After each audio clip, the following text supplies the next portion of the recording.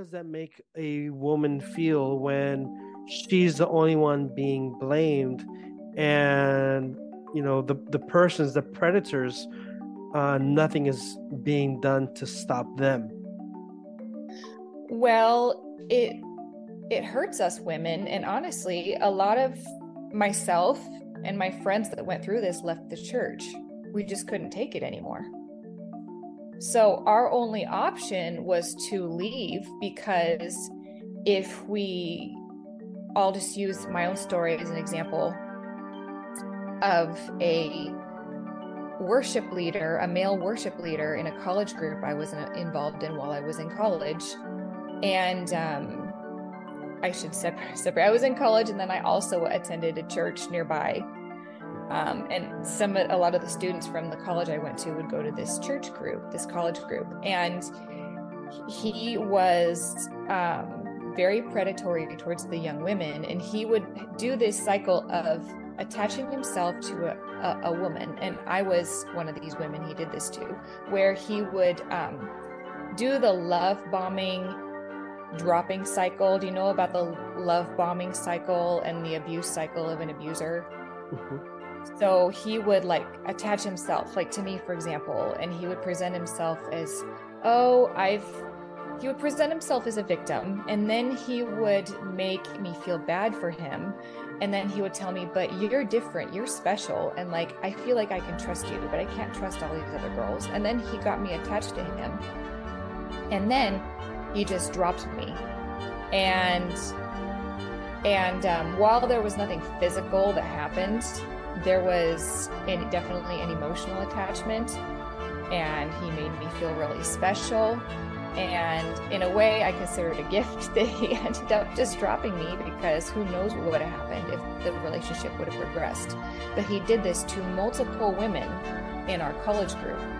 And so when I went to a leader and told them what happened, I was told that I just had a bad attitude, that let's see, what else was I told? It's been several years, but that I just needed to forgive him, and things like that. I'm sorry, I'm missing some details right now, but then he did this to other girls, and so, but he was still able to be a worship leader. But it was our fault. It was our fault. We got too close to him. We shouldn't have got too close to him. But he was so manipulative. And I was so naive about everything back then. I didn't know what happened. It took me years to process that. So that's a scenario of an example of what men were able to get away with.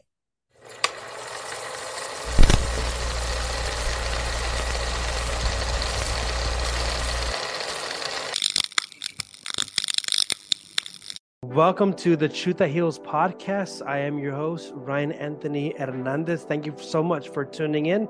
Today, we have a special guest. She is known as Radiant Style, and I met her on TikTok, and it is such an honor to have you on the show. Thank you for joining us. Well, thank you for having me. It's an honor to be here. Well, thank you so much. Is this your first time being on the podcast? This is my first time being on a podcast. Well, yeah. I hope you're excited. I'm excited, and it's so happy to have you on this platform. And as I tell not only my guests, but the audience, the reason for this podcast is to give a platform where people can share their truth as well as their own healing journey. And many times it comes from religious backgrounds, or it comes from several other backgrounds. So thank you for having that openness to coming on this show. So I met you first through TikTok, and I was watching some of your videos talking about cults. And since I also have a cult background, we kind of connected. So I would like to ask you, just to get this started, if you can give us a little bit of a background of that group that you were in, which you've mentioned on TikTok. Can you give us a bit of a background about that group, and also the name of the group, if you would like to share? Yes. So I will give name of what the denomination is because it's a nationally known denomination. And to talk about the church specifically would reveal my location, and I really don't want to do that. So, but it is the Foursquare denomination, and it has been around for about 100 years. And it is kind of like a cross between a Baptist church and a really highly charismatic church. It's somewhere in the middle, where a lot of the Baptist denomination does not believe in like the gifts of the Spirit, for example, whereas our church did.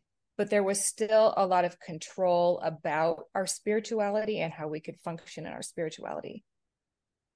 But we also rejected a lot of the highly spiritual, charismatic church movements. Okay. So we were just kind of a happy medium somewhere in there. And I do want to say that I believe it is a cult, but this is just my opinion that most, if not all, church movements and even some political movements are some form of a cult. And I did not realize that the way I grew up and the church I grew up in was a cult because it was so different than the cults I learned about. For example, David Koresh and his cult. Mm-hmm. Even the really conservative branches of Mormonism and those cults, for example, were so different than my experience. So I thought that the church I grew up in was actually the right church. And sorry, I have to laugh at that now, but the right way of doing things. And we're not a cult. All those other people are cults. We have it figured out and they don't, because we have the correct understanding of the scriptures and we do what our pastor says, et cetera, et cetera. And were you born into this group, or is it something that, you know, when you became a teenager or a young adult, you decided, I want to join them? What was your membership like? Well, I was born into it. One of my earliest memories is wearing the really slippery dress shoes and a little dress, and my parents had to help me walk into church because I could not walk in those shoes without their help. So growing up in this group, how can you say it impacted your family life at home, your domestic life, or did it have no impact at all? Well, I grew up in a home with domestic violence. And the reason why I hold the church I grew up in partially responsible is because the church focused on four main things. And the main thing was listening to the pastor teach. He was a quote, good teacher. And we did everything he said. And there was a massive obsession with purity culture. Like that was what mattered. And there was a lot of can I use this word, PORN, pornography, mm-hmm. A lot of those teachings in the church, and as well as forms of sexual pleasure that often go along with that. There was a lot of anti-teachings about that. And so that was the main focus. And so my parents really globbed onto that. So on the one hand, they were really severely harming my brother and I in mental and physical ways. But at the same time, we had to be sexually pure. And that was what made us godly. And that was what was important. Whereas what it really meant to be a true moral person was completely neglected. So can you help me to understand what was the purity culture like in this movement? I know they talked a lot about, against pornography and, all these pleasures, but Mm-hmm. For someone who I didn't really grow up in that culture, I hear this word all the time, especially on social media, TikTokers and Instagrammers, purity culture. Can you describe that for listeners who may not know exactly what that's all about? The main thing is no sex before marriage. Absolutely not. That is a big no-no. If you do that, you're a sinner and you're going to hell. The other thing is it created a lot of control around how youth dated. And the other aspect of purity culture, which ties into it, is modesty culture. And so women were required to cover up because we were told that men were just had no control with their lust issues. And if we weren't dressed appropriately, we were stumbling blocks to them, and that we were the problem. And oftentimes the women were responsible for man's sexuality. So even if in a dating relationship, if the man wanted to go further than the woman wanted to, it was up to her to put a stop to it. The man didn't have to do anything but just, I guess, be his lustful self. And that was taught to us starting in like an elementary school age. So I'll just use myself an example. I was raised with this from the time I was very young. And I look back on that and I go, that is so psychologically messed up to have the pastor from the pulpit and then all his little leaders that were teaching the youth all of this sexual purity stuff and anti-masturbation stuff to kids. And I just think that is so wrong and so highly inappropriate and even predatory to teach children this stuff. So do you think that the way that they taught that they focus, let's say, that they focus so much on purity, um, do you think that they used it as a way to kind of beat down on the women and make them feel shameful for their bodies? Yes, absolutely. And to be honest, I'm still recovering from that to this day. I don't know if I'll ever fully recover from that brainwashing. Because like I mean, I still identify as Christian, Catholic, and I'm still on. I mean, we've spoken. I'm still on my own journey, Mm-hmm. discovering and searching. But it's funny because as Christians, isn't it that God created the human body and that the human body is supposed to be something beautiful? But then you're hearing, all these, not just in your group, but in several groups, kind of looking at the body as something to be ashamed of. Do you Yes. do you think that that concept of shame was directed more towards the women, and that the males, the boys, the guys, they got a pass for their lustful ways? Oh, absolutely. Yes.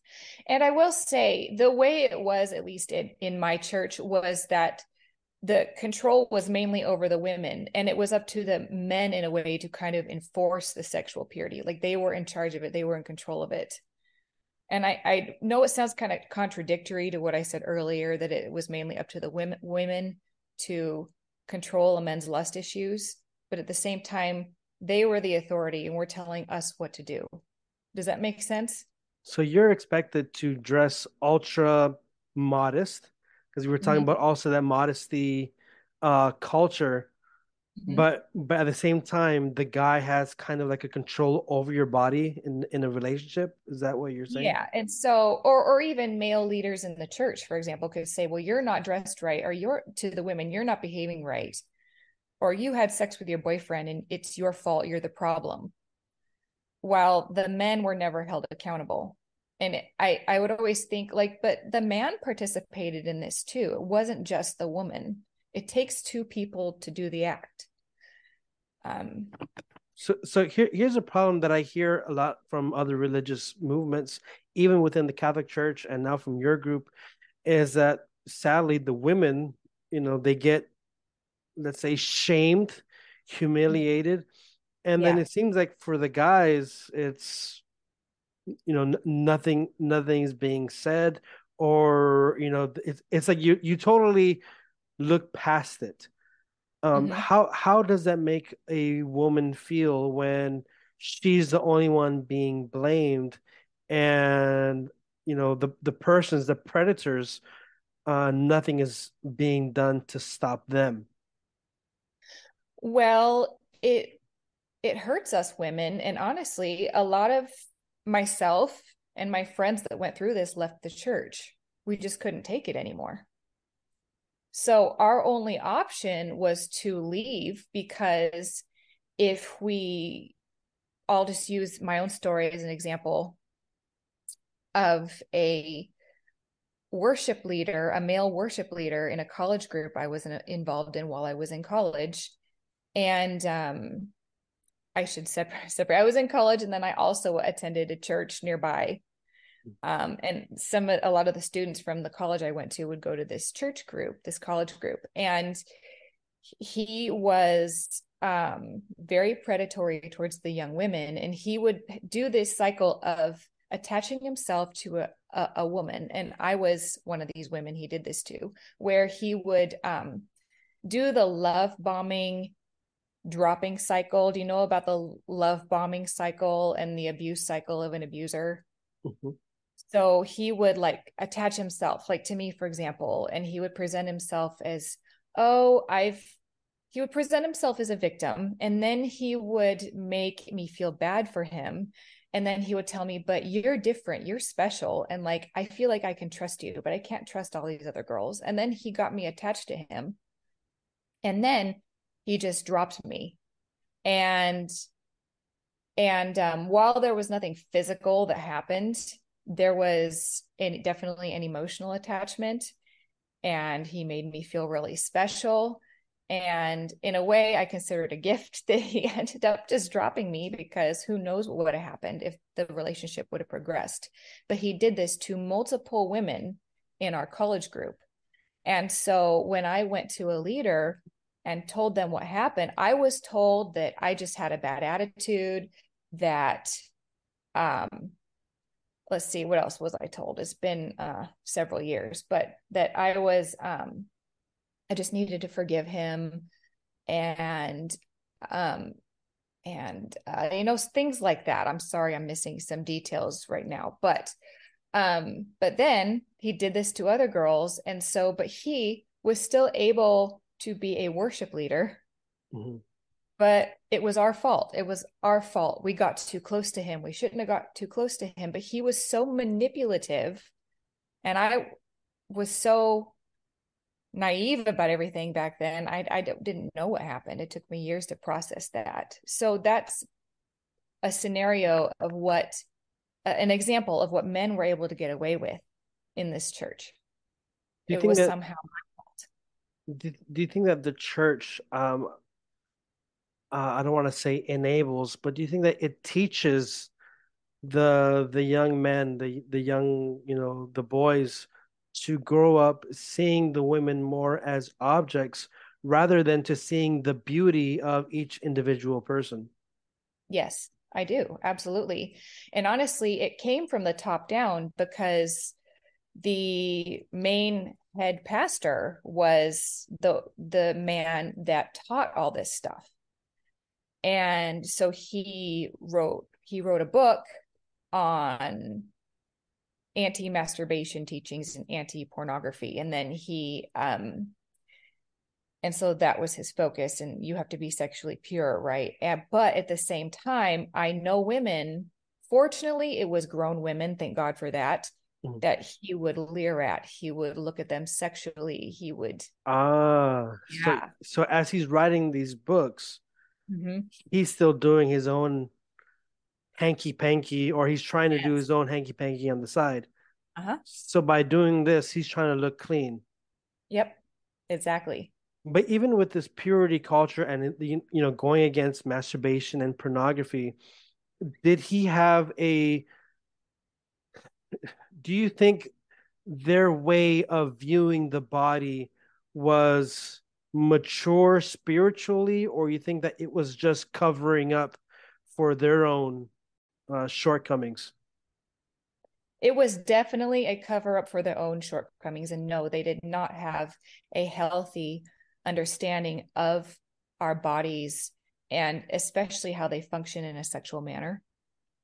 So even as a young child, you're already being taught that you need to be mindful that you're not causing the brothers or the guys in the cult, the group, yes. to be sinning. So that's already on you. That yes. burden is already on you from like as a teenager or even younger. Are they already giving you that burden? If my memory served me right, it became more prevalent in the 6th to 8th grade youth group time. Before that, I remember the pastor talking about his porn addiction. What? Goodness, like who would take their kid to a church like that? I mean, He was talking about his addiction to little children, or is this already to well, adults? I think it was, well, actually, that's a good question. I don't know. Okay. Um, it was just pornography in a general sense. But what I know about pornography today is sometimes it's not always age appropriate, so who knows? Okay. I will say as far as the women that he was inappropriate with, it was grown women. I'm not trying to minimize it, but in Mhm. that way, I'm glad, at least for him, I will say there have been no minors that have come forward talking about inappropriate conduct. Okay. So That's now we're not the same for other leaders in the church, though. So, so now we're getting into something that it's also very important because you mentioned pastor and other leaders. Can you explain to us what is the role of the leader or the pastor, and maybe help us to understand a bit of the hierarchy in this group? the role of the head pastor, the main one I've talked about, Well, I or don't all of them, I guess, so we can understand, who's like is there like a bishop, or is there like a an elder brother? I have no idea, so would be nice to learn something.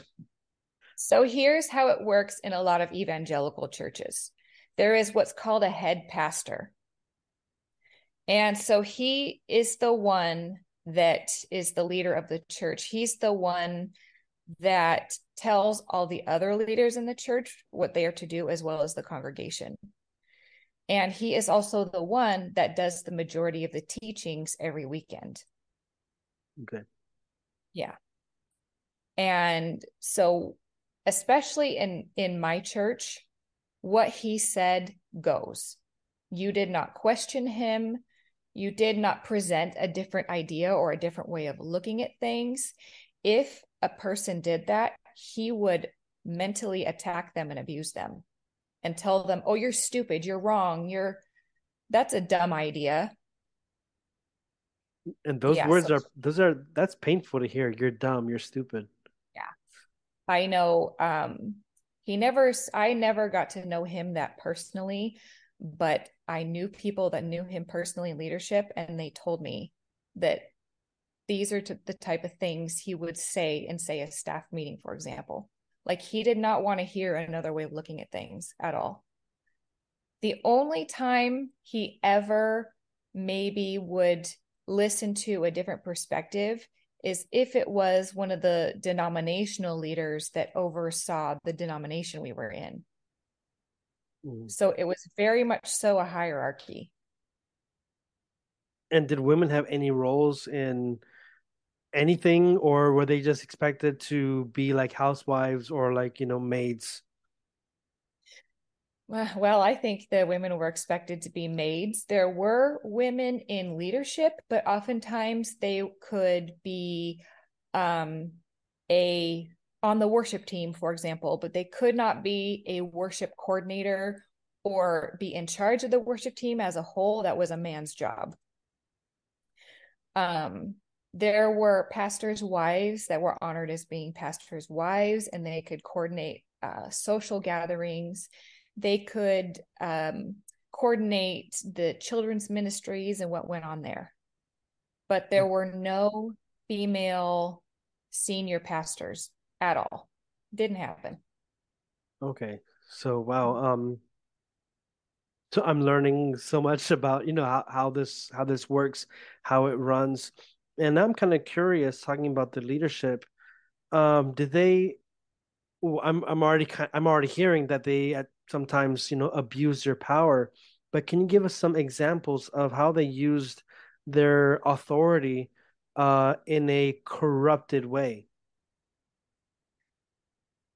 So the thing that I wanted to say that's coming to mind right now is something that I was taught by a pastor that was also a teacher in the Bible college I went to. And he was a leader in a sister church of this main church, because I went to a mega church, and then there were all these smaller churches in the area that were for people who couldn't drive a long ways to get to the church, but they were still under the control of this pastor and the denomination.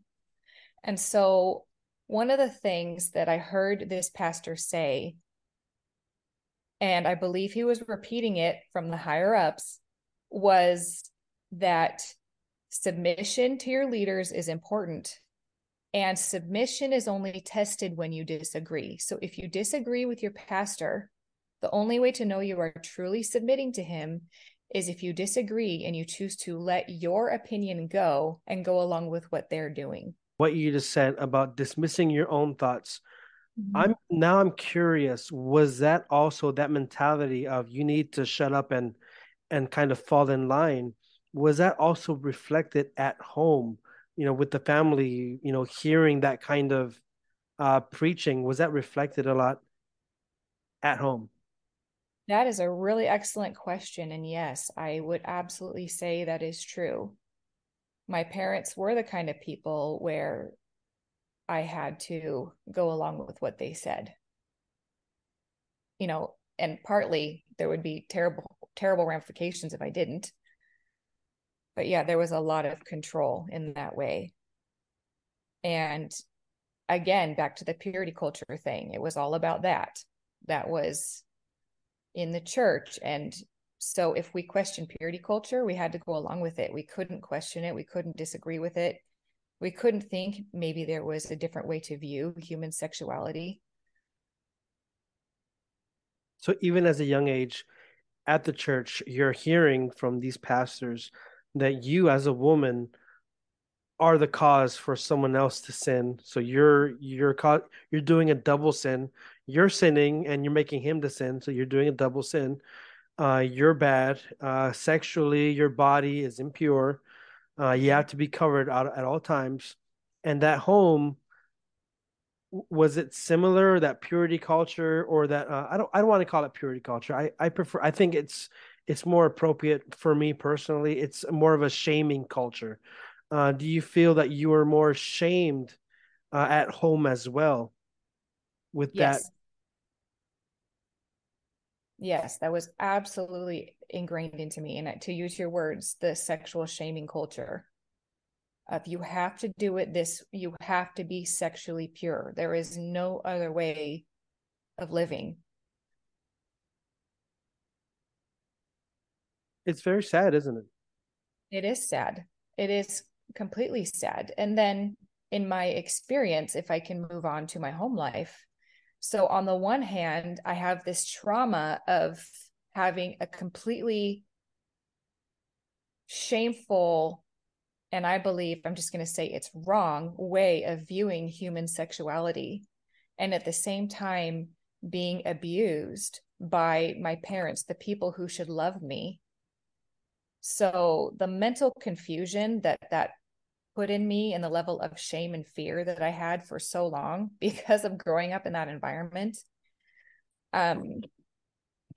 it was quite damaging. What happened in me was as I started to mature and come into my own, and I want to add in that is that I believe I was being guided by God's Spirit in this. This is why I have not deconstructed my relationship with Jesus or the divine or whatever you want to call it. It was like I've always just had this unusually strong connection to God's Spirit.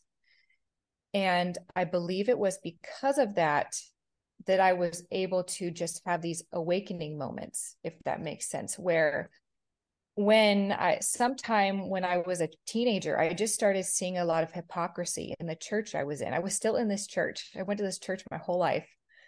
And I started seeing a lot of the flaws in my family, which I think can be kind of common for a lot of young people, like teenagers, into that time when we start creating our own thoughts and opinions about things. Mm-hmm. And I was thinking, I just kept having this thought, and I believe it was God. I really do. I don't know how else I would realize this, is that, so I'm supposed to be sexually pure, but it's okay to verbally abuse people. It's okay to hit people. It's okay to lie. It's okay to do all these other things as long as I'm being sexually pure. And I said, this makes no sense to me at all. And I started to think about, what does it look like to actually treat someone with kindness? And what does it look like to actually be a moral person? And I thought, well, morality to me is living in a way where we're not hurting each other. Because when we live with morals and we have the awareness that we don't want to harm others, we aren't going to attack people, hit them, verbally assault them. We're not going to steal from them. We're not going to lie. We're going to be honest people, right? Mhm. And so it was like this sense of morality just started growing in me. And I started to deconstruct sexual purity and I started questioning it. And I thought, I have no one to talk to about this. I'm going to be an adult in a couple years. I have these thoughts and I guess I need to keep them to myself because, as I mentioned before, if I ask anybody in my church about it or even my parents about it, I'm going to be shut down and told I'm wrong or that I'm sinning for questioning this. And so I just felt very isolated in that for a very long time. Yeah. It's very I didn't expect our conversation to really go so much towards the purity culture, but then now we're starting to get into the morality, and then you mentioned about you noticed that there was a lack of kindness, and that the only way for you to get past is if you're pure, spiritually pure, or bodily pure, then that's okay. But if you're being unkind, if you're being harsh, they're not going to really care about that. No. Growing Yeah. up, growing up with that mindset, with that vision uh, of looking at sexuality as something evil, perhaps even satanic, Mhm. uh, as a young woman, being trained with that, did it perhaps make you or maybe the other women look for partners who were abusive? Or because I mean you're being trained since a child to be submissive, and I'm just kind of curious, how was the dating life for you, or and maybe for the other women? Were they healthy?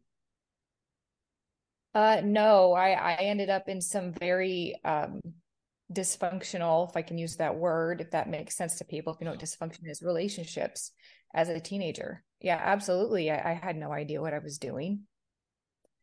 There were boys that were controlling. And the weird thing is, as far as the physical part of a relationship was, I didn't know how to have boundaries in that. Mhm. I had no clue. And I thought, if purity culture is so great, how do I not know? I didn't know what consent was, for example. I had no clue. And so, if we don't know what consent is, how do we know? And we don't know our own limitations or what matters to us in a relationship. How do we know how to go about that relationship? I had no clue. So, I was in relationships where honestly the physical boundaries went further than I wanted it to or what I was comfortable with.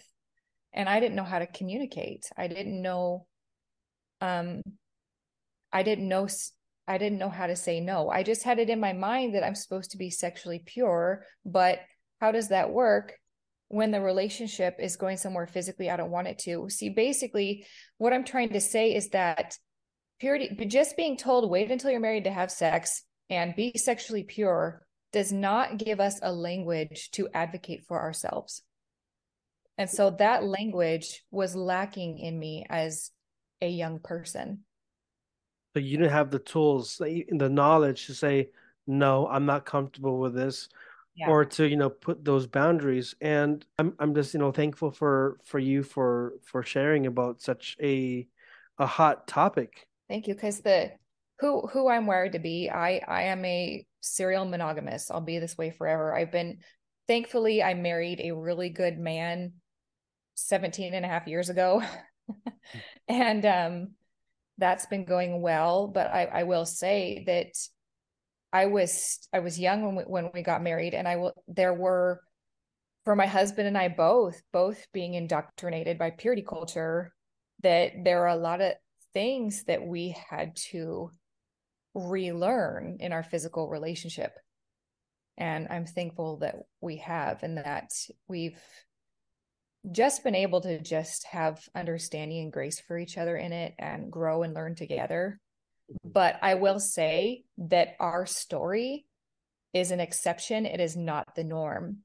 And back to what you asked earlier, many people, especially women, end up in abusive relationships because they are taught to submit. They're taught that what a man does is their responsibility, and they need to go with along with what the man says, and that it creates a foundation for dysfunctional and abusive relationships.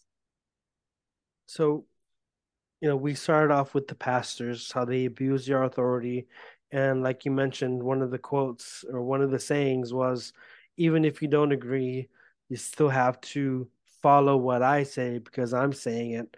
And then we're Yes. talking about how in the family, that's also being, I guess, recycled, and that's being regurgitated, and also the shaming at home. Now I'm kind of curious because you did mention that you had a bit of an awakening with the Spirit of God. Mhm. But before that awakening, what was your view of Jesus? Or if I may rephrase, how did the cult present Jesus to you at that time? And do you still view Jesus in that same with that same perspective as you did before in the cult? Well, that is an excellent question. So the cult I grew up in did not actually focus a lot on Jesus. It was more about that God is the white male father figure.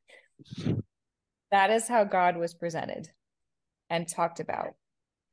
And there was talk about, if you've been through trauma in your childhood, you can often project that onto God, and then you can view God as being this angry abuser, and that's not who God is. And so I actually thought that was actually pretty good, for a conservative evangelical church to teach that, but it still definitely did not represent God's nature and who God is. And again, I keep going back to the sexual shaming. It was all wrapped up in that God sees everything you do. And if you, hook up with your boyfriend one night, God's going to see it and is going to be unhappy with you.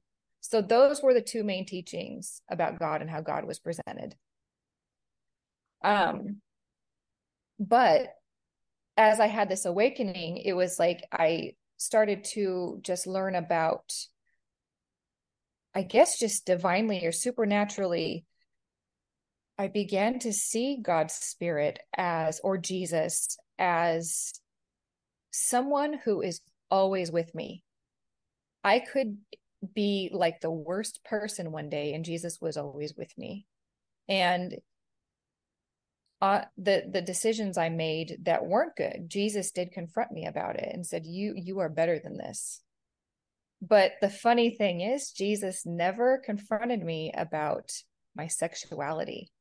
It was other things. It was when I was mean to someone, or when I was rude, or when I was overly judgmental towards someone else. Those were the things that it was like Jesus was on me about. Like, no, this is not how I want you to be. And it was like I just felt this overwhelming sense of love and acceptance and unconditional love and compassion. And I just realized that God's spirit, God's nature is loving and compassionate. And knows me deeply and loves me anyways. And so it was in that um, experience of knowing Jesus that drew me in and helped me to be who I am. Because who wouldn't want, I mean, at least for me, I want to emulate kindness and love and compassion and empathy and acceptance. Yeah. But that is not who Jesus is represented in church at all. So the way Jesus, Jesus was represented in the church was focused primarily on your sexuality. yes, And absolutely. Yes. but what I'm hearing is that during your awakening, Huh? that's when you started diving into how can I be more of a good person? How can I be a moral person? Yes. But that wasn't being taught in the church to be a good No. person. Just it was just sexuality and just obey. Just those two pillars, pretty much. Yes. Yes. Yes. Yes. Yes. Absolutely. And yeah, so then here I am like having this experience and feeling completely isolated and so I really kept a lot of this to myself for years. Um because I I would when I would try to talk about it, it's like people just wouldn't understand, or people would tell me, "Oh, you're just not understanding the Bible properly," or "No, um actually, if you're not sexually pure, then there are these certain consequences and things that'll happen, and basically you won't have a whole heart anymore." And sorry, I'm losing my train of thought for a second here. um and you'll end up being an incomplete person, and it was always back to this sexuality thing. And I kept saying, but doesn't it matter how we treat each other? And can't that even come into play in a sexual relationship we have with someone? Like, shouldn't it matter that our intent is to show love and kindness towards people? And I said, I would call people out. I would say, well, this person is not manifesting the love of Christ right now because they're being rude. They're taking their anger out on people. They aren't being honest. They aren't taking responsibility for their actions. But then I was told I was the problem for calling that out. That's what cults do. They like to gaslight you and make you feel Yeah. like you're the problem. Ah, so let's now start talking about that healing journey, or just no, just that journey. You were in this group for how many years before you were able to step away from them? Oh dear. Let's see, probably 20, because it was when I graduated Bible college that my husband and I, because we were married at that point, started to disconnect. And so that's when I was 22. So basically 22 years in this cult. And how did your family take that?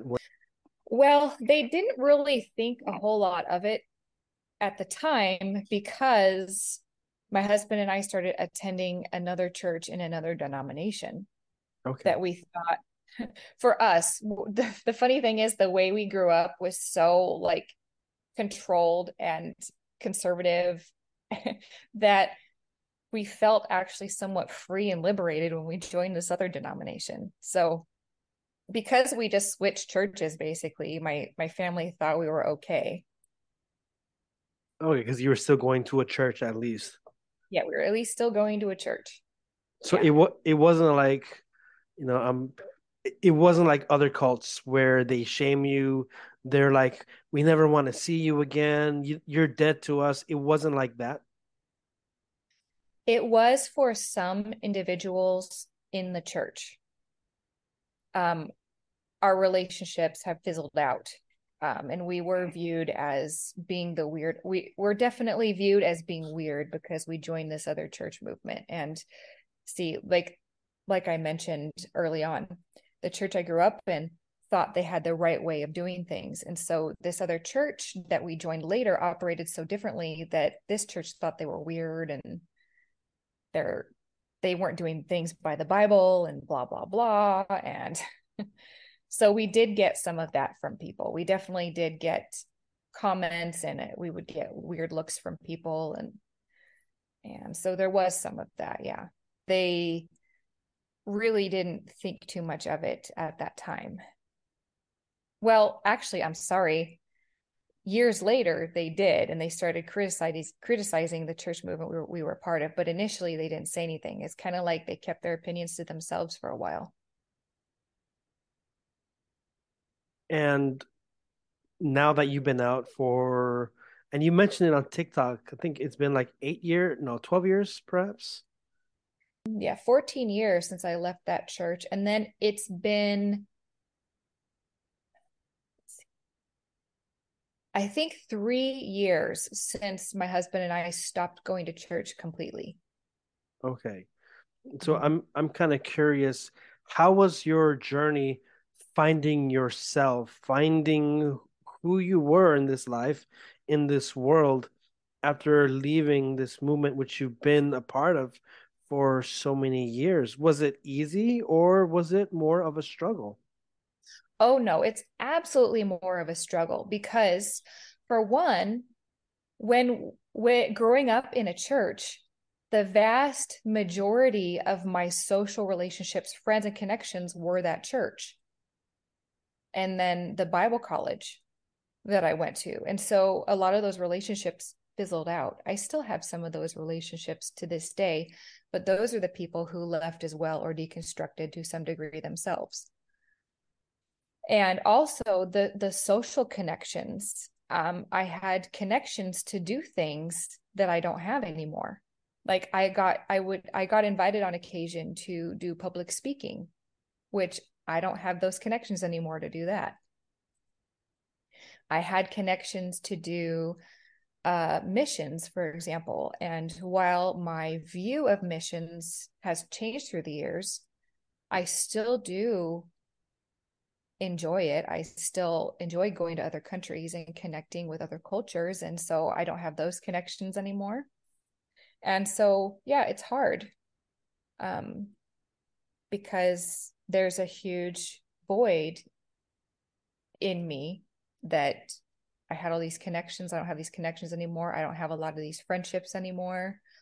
Um, all these people I thought were friends, I guess they weren't my friends because we don't talk anymore. Um, so there's for me, it was like grieving because being involved in a church isn't all bad. There are good things about it too. And so we have to grieve that. Um, And yeah. so were there any things, activities that you've done now that you have lost those connections to be able to do this public speaking and missions?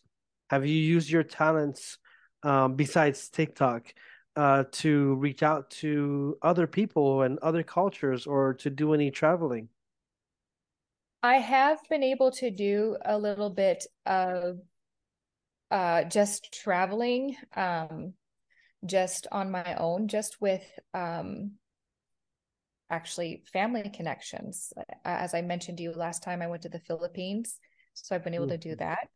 I love that. And also, most of my dad's family is Italian. So I went to Italy 4 years ago, 5 years ago. And that was a very divine experience going to Italy. And so I will say, as a word of encouragement to people who have left the church like I have and lost those connections, you can still do what you believe you're made to do. It's just going to look different. There's going to be no church endorsement and official doing ministry or missions work, for example.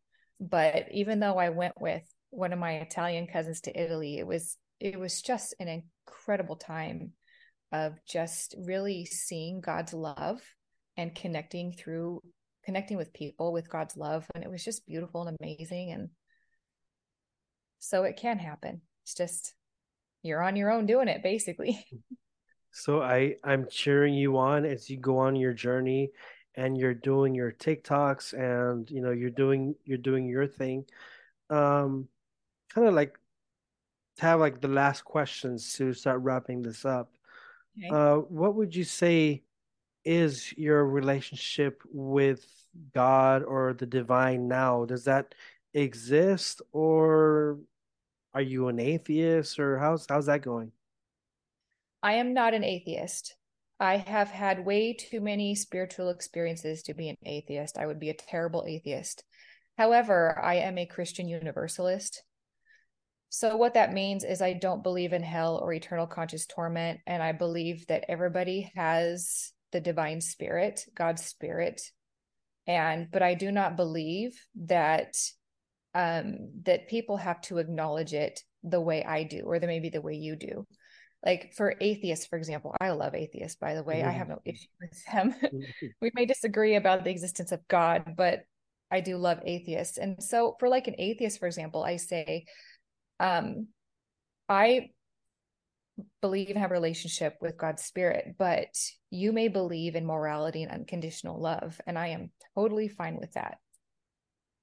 What words of advice would you give to someone who is struggling with leaving a high control group or cult? Okay, so if you're in a high control religion, leave, just get out and let it go. And honestly, if your relationships start fizzling out, just let it go and grieve it if you need to. But the other thing to do is to establish relationships and friendships outside the church. Find people that you have something in common with. Maybe you have a similar moral compass to someone that you've met. Connect with that person, get to know them. And when you get to know someone as just a friend, someone that you can do things with, someone that you can have a mutual love and respect for, that relationship is generally going to last at least longer than a lot of church relationships do. And two, it's going to be very healing for you. The other thing is if you are someone who still believes in God, still wants a relationship with God, ask God, maybe God, what God's perspective is, or God, how do you see me? What do you think about me? And also not only ask God what God's perspective is, but share with God what your perspective is or what your opinion is. Because something that um, I learned as I went through my deconstruction journey was that God is okay with me having opinions. I love that. So I was like, it's so like basic. I was like, really, God? Like I can have a perspective on this and it's okay. And you're okay with me having this opinion about this. Wow. Okay. Like that's really freeing and good to know. And because we're not meant to be controlled, we're not to be meant to be robots. We're supposed to be free. And free people, we can think for ourselves. We can have opinions as long as it's something that isn't harming people. And so that was like a big like aha moment realizing that. And as I said before, if you don't believe in God, then what does that look like in the context of unconditional love?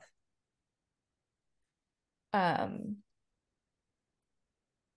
and the other thing I want to say in that is that the main thing I've deconstructed besides the religion, the cult I grew up in, is the Bible. I do not believe the Bible is the divinely inspired word of God. I see the Bible as a work of literature which God can speak to me through, similar to when I read a book or watch a movie or listen to music. I believe that God can speak to us through all of these forms of media. I do not believe that the Bible is this, it needs to be held higher than even our personal relationship with God. Does that make sense? Oh, it does make sense. Yes. So my other piece of advice is that when you are deconstructing all the religion and the Bible, trust your relationship with God and what God is teaching you, even if it seems to contradict the Bible, because one of the lies that these cults teach is that how God is and who God is and how God teaches us is not going to contradict the Bible, but I found that it does. So I guess just you need to learn to just trust, It is gonna, for whoever leaves a group or whatever movement, it's gonna be a journey. That's all. I mean, it is a journey, and hearing your story, it's taken over a decade, and it still is. But that's the thing about life.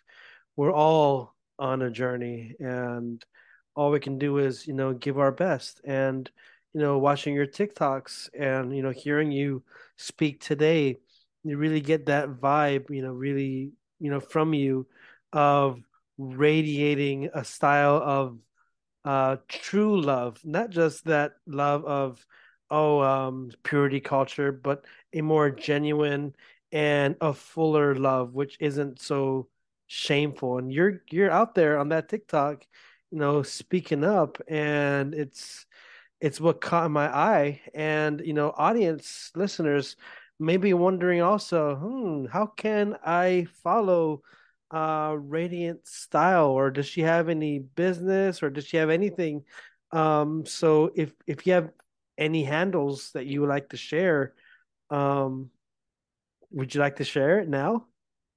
Yes. So of course, Radiant Style on TikTok, as you've mentioned, Radiant Style here on YouTube, but I'm not currently uploading videos. But I might upload long form content later. And then also on Instagram, which is C_radiant_style. And my Instagram link is linked in some of my TikTok videos. Excellent. So I think that covers everything, unless there's anything you would like to add just to conclude this. Well, the only thing I want to add to conclude it is just real briefly that I am a sex positive Christian now. So I have been able to heal and recover to that degree. And I do advocate for consent. I believe that's important. I advocate for age appropriate sexual teachings and sexual education. And that if you're dating and you know someone and you've consented to a sexual relationship, God's not going to send you to hell for it. So I just wanted to throw that out there, that's been the truth, I believe, now in my healing journey from coming out of sexual shame. So, well, thank you so much, Radiant Style, for sharing your truth and your journey of healing. And for the audience, thank you for tuning in. I am your host, Ryan Anthony Hernandez, and I've been here with you all, joined by Radiant Style. Have an amazing day. Peace out, y'all.